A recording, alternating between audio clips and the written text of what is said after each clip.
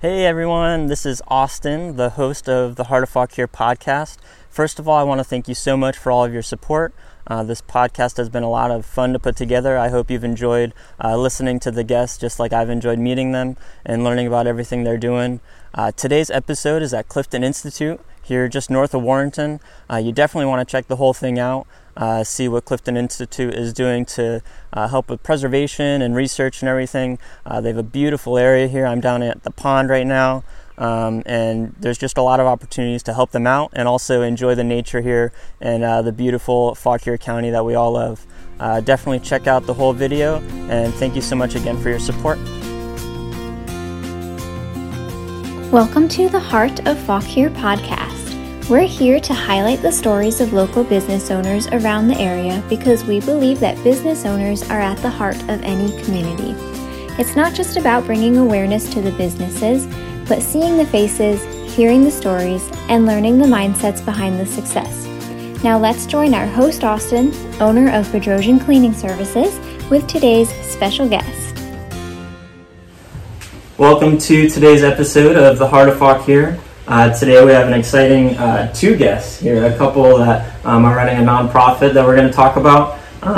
But first, before we get started into things, I just wanted to make an announcement about the Heart of Fauquier shop online. I know I've mentioned it in the past and we made a post about it, but if you did happen to miss it, you definitely want to check that out, especially with the holiday season coming up. Some things are really fun for just merchandise that you can do with we have shirts and everything that are all about supporting local businesses, and then we also have cool things like a mug that says it's Fauquier, it's pronounced Fauquier, so just like fun things that are local and whatnot, and even little onesies and toddler shirts that say made in Fauquier. I think those are hilarious. So definitely check it out. It's heartoffauquier.com, and then you can go to the shop, and then also we have all of our videos for the podcast, and also our snapshot series is on there and some other things. So definitely check that out when you get a minute. So today we're talking about Clifton Institute. So my guests are doctors Bert and Eleanor Harris. They're the ones that started and run this. So just to kind of get kicked off with things, guys, if you could say a little bit about who you are and what Clifton Institute is. Sure. Thank you. Yeah, thank you. Who we are. So we moved to Virginia almost 7 years ago now, and we moved down here for other jobs from New Jersey where we were living, and we've pretty quickly found out about this place and realized it was a pretty special place to come and learn about all the plants and animals here in Virginia. I actually started volunteering here first, helping out with education programs, and then almost 4 years ago we were very fortunate to be hired as the co-directors here. Prior to that, I was kind of on a research track. I was a postdoctoral fellow at the University of Maryland, so I was doing computational biology research. So I was spending a lot of time at my desk kind of using computers to study biology, but over the time in my graduate work and in that position, I realized that I much rather would be outside teaching kids, learning about the plants and animals out here in Virginia. So this is kind of a dream job for me to be able to spend my time outside with kids, mostly. Yeah.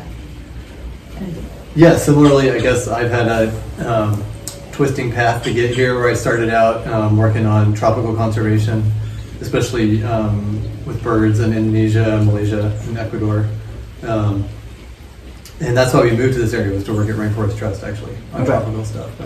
But I also, I'm from North Alabama, and I went to college in Tennessee and at Sewanee. And Sewanee has a 15,000 acre campus that is an amazing place full of biodiversity, but a lot of the students didn't really realize what was out there, and I started a club when I was there to get people interested in what we had on campus, and got interested also in the idea of trying to document all the species we could in one area. Yeah. And so that's what we're doing here. We've got a 900 acre property, and we've already documented more than 2,000 species. Oh wow. Of animals, plants, and fungi here. Neat. So it's pretty neat. Yeah, just, you don't have to go to the Amazon to find a bunch of really cool animals and plants. And I guess we should just say, briefly what we do here now that we Yeah. ended up here. So you can't see, but we have a beautiful 900-acre property here. We're kind of sitting in the middle of it.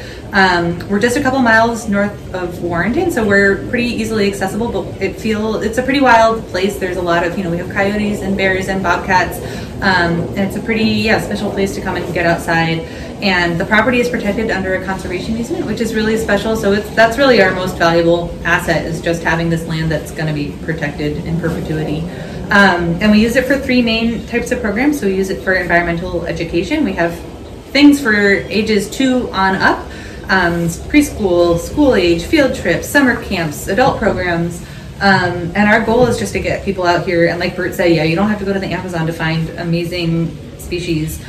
So our goal is just to kind of educate people about all the amazing, fascinating things that are happening right here in their backyard, and hopefully inspire them to take a little bit better care of the natural landscape and the environment all around them. And then we also work on restoration. So we want to make sure that not just this property, but properties all around the area are good habitat for the native plants and animals that belong here. We're especially focused on grasslands and shrublands. So not forests, but kind of earlier successional, lower vegetation habitats that are really, really critical for a lot of birds that are in decline, as well as probably bugs and plants, although we know collectively know less about those groups. Sure.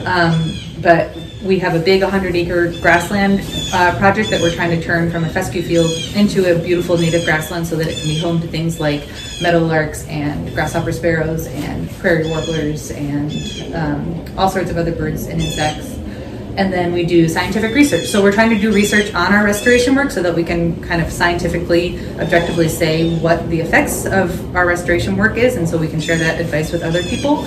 But we're also studying kind of the biology of the plants, especially the plants and animals that are in decline. So this summer we were focused on studying American kestrels, which is a really beautiful, North America's smallest raptor. It's a beautiful little falcon. And we were trying to figure out what habitats they want to forage in. Yeah. So we know that they like to forage in big open fields. They would never be in the forest, but whether they prefer cattle pasture or hay fields or wildflower meadows, people didn't really know. And so we were trying to figure that out as an example of a research project. Yeah, so that's something you're still working on. We've finished collecting the data, and we are in the process of analyzing the data, and then next summer we plan on continuing doing some field work. Very cool. Yeah, and it seems like cattle pastures are really important for kestrels. Okay. So good news. There seems to be a bit of a win-win situation with being able to farm land and having it be useful habitat for rare animals or declining animals. Right. So that's neat. There are definitely ways you can improve the way that you graze to make it more biodiversity friendly, but it's cool. It seems like kestrels really like cow pastures compared to pretty much all other open habitats. Yeah. Okay. Neat. Cool. And I think I might have misspoke earlier. I said something about you guys starting it, and I know you didn't start it, That's right. but you guys do run it pretty much and everything. So just wanted to make that correction. So, but that's awesome. So there's definitely a lot of history for you guys to know exactly what you're doing, and you're on a mission. You're passionate about what you guys do here. So that's really cool. Because God gave us this earth. We got to take care of it and make sure we do things that we can to make sure things work together, and just to be responsible with what He gave us.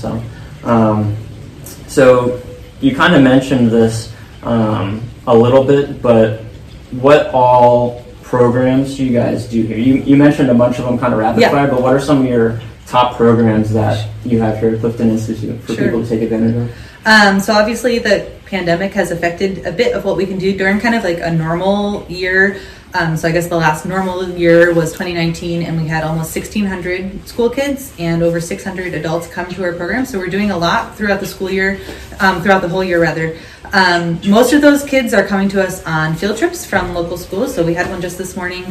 So a teacher will get in touch with us to bring either just their class or maybe the entire third grade or fourth grade, whatever it is, here usually for 3 hours. And so we'll do a lesson teaching them about maybe animal skulls, or maybe about why bees build their hives with hexagons, or about how beavers build their dams. So something kind of specific, and then we always go on a hike just to get them outside and show them all the stuff that's out here. But that's kind of, a teacher bringing their class here. But if you're just out in the area and you'd like to come, we also have family nature walks every month. We have one Saturday a month. So families just come, and the whole family goes on a hike together and with one of our guides. And that's a really great way for the whole family to get outside and experience some of the things out here together, see some things that maybe they want to go back home and learn more about. During the pandemic, we started something that we call Nature School, and so we started it last year for kids who were in kind of hybrid school models. So they had a day that when maybe they weren't in classes, and they would instead come here for 3 hours to kind of have a field trip here. And we've continued that this year. It's been very popular. It's basically homeschool kids at this point because everyone else is back in school for the most part. That's similar to our field trips, but for kids who are maybe in homeschool or still in virtual school for whatever reason. My favorite weeks of the year are our summer camps. So we have 4 weeks of summer camp every year, one for preschool kids, two for elementary school, and then one for middle and high school. And that's just spending all day outside exploring, doing science projects, doing crafts, writing, drawing about what we're seeing out in nature. That's the highlight of the year for me. And then throughout the year, we have all sorts of adult programs. So every month we have bird walks. We just go for a walk to just show people. So Bert said we have over 2,000 species of everything that's been found here on the property, but there are over 200 species just of birds that have been found right on this property, which is pretty cool. It's one of the birdiest places in the county, really, which is pretty special. We're one species behind Airlie. Oh, so really? We have 207, they have 208. So we're looking hard. One more, two more. Two more, Yeah, and then two we'll more. get there. I bet we'll do this. We'll do that at some point. We're getting there. It's a high priority. It is. We work really hard on that. Yeah. And in that vein, the ducks just showed up on Saturday. So every winter, ducks migrate down. So they spend the summer way far north, and then of course it kind of freezes solid up there. So they need to come somewhere warm, and for them, this is a warm place to spend the winter. Okay. And we had, I think, 13 or 14 ducks on Saturday, and any day now there'll be hundreds of ducks out there. So that's a kind of a highlight of the winter. And if you come on a bird walk, you get to see flocks and flocks and flocks of ducks, which I love. Lots of different kinds, or? Yeah, a handful of different kinds. The vast majority are called ring-necked ducks, but then we also get, a handful of other species, which I love seeing. And we have we have all sorts of programs. I guess birds are probably the most popular group, animals and plants, but we also do neglected groups like lichens. We're going to have a lichen program coming up soon. Just to teach people a little bit, like the basics of how to identify common lichens. Yeah, it's totally for beginners. And we had, every fall we do a walk with Mayor Neville, a mushroom walk. Okay. So he's a mushroom forager, and he comes out and gives a talk about basic mushroom identification and which ones are edible, and we go for a walk in the woods. And nice. Yeah, that's always a popular one. That was cool. So there are all sorts of programs. We do butterfly and dragonfly stuff in the summer. Okay. General nature walks that don't have any particular target as well. Yeah. So if you want to find any of these, we're online at cliftoninstitute.org/events. Our whole calendar is there. So we, always love getting new people out here. Yeah, absolutely. Cool. So with all these different programs, I know you guys have a lot of volunteers that help you run things. So what are the different events that take a lot of volunteers? What kind of things does volunteer entail, if that makes sense? Yeah, we have a really diverse range of activities for volunteers. This time of year, we're doing a lot of seed collection. So we are in fields and forests, especially fields, collecting seeds of plants that are not available from commercial seed sellers, are only limited from a couple of nurseries. And the goal there is that we're trying to do restoration, ecology. So we're trying to get rid of non-native plants and replant native ones. And to do that, to recreate, for example, Piedmont prairies, these grasslands that are almost gone from our area. To do that, you have to collect your own seeds to really do it, to plant a truly appropriate mix. But we don't expect your average landowner to go out and collect seeds. So we're working on planting rows of seedlings on this property and also on at least 4 or 5 other properties. To enable us to collect seeds from those areas so we can provide better seed mixes to people when they want to plant wildflower meadows. So that's a fun volunteer activity. We go out and collect seeds, and then cleaning them is not everybody finds that as much fun, but it's a social occasion. You get around the table and try to separate the seeds from the chaff. Milkweed we only do outside though because it's so fluffy. In the winter we kill autumn olive and other non-native plants that are taking over parts of the property. Autumn olive, I mean, probably everybody in the county has seen it at some point. It's kind of a silvery bush that does not belong here, but was actually recommended to people to be planted a couple of decades ago. But it's just super aggressive and really terrible. Pushes other stuff out. Pushes other native plants out, and it's just not good food for native caterpillars or native birds. So we're trying to get rid of it as much as we can. And we do it in the winter when birds aren't nesting in it and other things aren't growing as much. So we're busy doing that in the next couple of months. Okay. We'll be doing some fires in March. So we burned that field last March.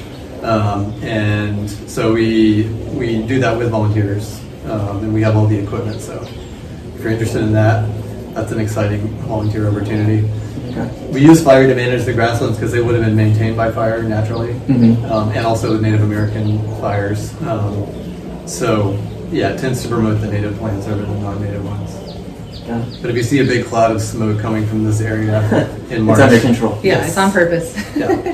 Got it. But it's amazing. I mean, over the last couple of years, we've had, every year it's over 100 people come and dedicate over, thousands and thousands of hours. Really? So that's been really, for me, one of just the most heartwarming parts about working here is seeing how much the community is willing to come out and spend, it's hard work. Yeah. So they're willing to put their back into it and, expend some blood, sweat, and tears helping make this place a better place, which is, just a really amazing thing. And we only have 5 full-time staff, so we couldn't it's just a tiny fraction of what we would be able to accomplish. Sure. So it's just so important. But I guess, and that's one thing that is cool about this place is that it's going nowhere. I mean, it's protected under an easement. It's a nonprofit. So I hope that volunteers feel, and I think they do, like I do, that all the work that you put in here, it's for something because it's going to be here forever. Right. So I think we really are advancing the property and also the mission of the organization. That's great. Yeah. And with volunteers and stuff, what do you guys do? Because there's a lot of nonprofits in the county, and most of them survive just because volunteers come and help out so much. So what are different things maybe that you guys do or that you can suggest for people to get volunteers and how to kind of lead them the right way and appreciate them and stuff like that? I don't know if you have any ideas for that. I think for one thing, we've kind of figured out the types of projects that people are most excited about helping with. So for one thing, like tree planting. People just love planting trees, which is awesome because they get to see, where there was nothing, now there is a tree. So something really concrete where they can see the effects of their actions. We have found that people really love working on rather than kind of chipping away bit by bit at a bigger project. If they can see something like planting a tree or maybe removing an invasive tree, things like that I think people get excited about participating in. Sure. And we try to also, I guess, just make sure that all these volunteer activities are fitting into the science that we're doing here. And I think that's also appealing to people. There are very specific reasons why we do a particular activity. It's a huge property, but we are trying to really prioritize. And we try to make sure that at the beginning of every volunteer event, we try to spend a few minutes. Of course, when the volunteers are here, we kind of want to get out there and put them to work. Yeah. But we always try to take a few minutes to make sure they understand the impact that they're having. Yeah. Yeah. Definitely. Yeah. When people know that, like you said, it's going to stay here, what the work that they're putting into it's not just going to disappear in a year or two. It's going to last and everything, and also seeing the bigger picture of what they're working on. That can be really good. So, being in Fauquier County now, and then the past work that you guys have done, what are some unique things that you found here on this property and in this just area of Virginia compared to where you've been in the past? Is there anything unique that you've seen? You mean like plants and animals, or like in the community, or both? Or both? Well, I mean, honestly, like I said about volunteers, I've never lived anywhere where there's been such a community spirit where people were so willing to come out and help nonprofits. Also, just curiosity about nature. I've never lived anywhere where there are so many people who are so excited to learn about the native plants and animals. It's really, all of our programs fill up because there are people out here who are curious about the things that are going on out in nature, which is just awesome. I think that's a pretty special thing about this community. Yeah, and I like how diverse it is. I mean, so we're in a rural area, but we're pulling people from urban areas and even more rural to the west. We're kind of in the middle, Sure. in between Rappahannock and Fairfax, and so it's just cool. It's a really diverse community of people that come, and they're dealing with different things on their properties. And that's another thing that Eleanor hasn't mentioned yet, is that we have a program. We have a staff member who visits landowners and advises them on land management. Oh, that's neat. And so she spends 3 days a week doing that. So we've already visited about 70 people this year, 70 properties. And when we do that, it's amazing. You get to learn about what everyone is trying on different properties that have different species they're working on, and different history of how the land was used. And it's just cool to see. Yeah. I mean, for one thing, it's encouraging because there are a lot of people trying to do the right thing. And sometimes they feel isolated, and we wouldn't know about them either, if we hadn't done all these visits. But it's encouraging to go around the area and see how much is being done to try to help nature. There are a lot of environmental organizations in this area, really, more than you would predict, based on the population here. So there's definitely is a lot of interest. Biologically, it's also a pretty cool area. I mean, there's some amazing things living out here. Like, I think maybe my favorite insect is called the rainbow dung beetle. We have dung beetles here in Virginia. You don't have to go to Africa to find a dung beetle. And we have one that's iridescent and rainbow colored. Nice. It's so cool. It literally does. It's like, we have some really cool things here. Cool birds, cool plants. It's a pretty special place to explore. Yeah. And you were even saying, bobcats and bears and stuff like that. You have quite a few of them even on this property. So, yep. How many bobcats do you think there are in the area? Just curious. Probably just a few. Cool. A few. Yeah. But we don't know. I mean, nobody's tagged them. Okay. So there are a lot of things that you would think we would have answers to that we don't. Even here, an hour from the nation's capital, it's just there's a lot of research that needs to be done if we want to really learn how these animals and plants make their living. Got it. I mean, and so next year we're going to be putting satellite transmitters on box turtles, because again, not much is known about how they make their living and what the threats are, how they deal with the different threats. So we're going to tag them and find out where they lay their eggs and where they spend their time, what kinds of habitats, how they deal with crossing roads, and mainly how they deal with mowing. We think mowing is a really big threat to box turtles. And they can live for like 50 years, so and they don't reproduce very fast. So killing an adult box turtle will have a real effect on the population. Interesting. And that's something we have a better idea of numbers. The shells aren't 100% identifiable, but roughly. And so we've been taking pictures of them for the last few years. And we think on this property we have over 20 box turtles, and that's just on the trail. So I'm sure if you get off trail, that's an underestimate. So it's a pretty. We like seeing our big healthy population of box turtles. It's pretty cool. Okay.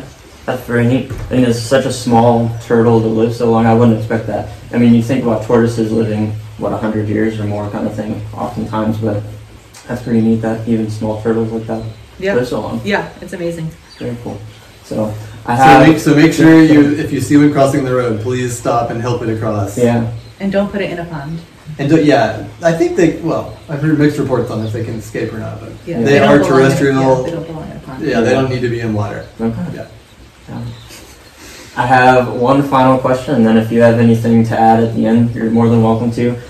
Is there a favorite spot on this property that you go to when you have free time and just want to, read or breathe or just look at the sights and you think it's really neat to just stand there and watch? That's a great question. Yeah, for me, the Upper Woodcock Field is what we call it. And it's cool because it was a cattle pasture until the 1970s. But it's this ancient grassland community. It's really cool. It's all these grassland plants that are similar to plants in the western U.S. that have been hanging on in that field for a long time.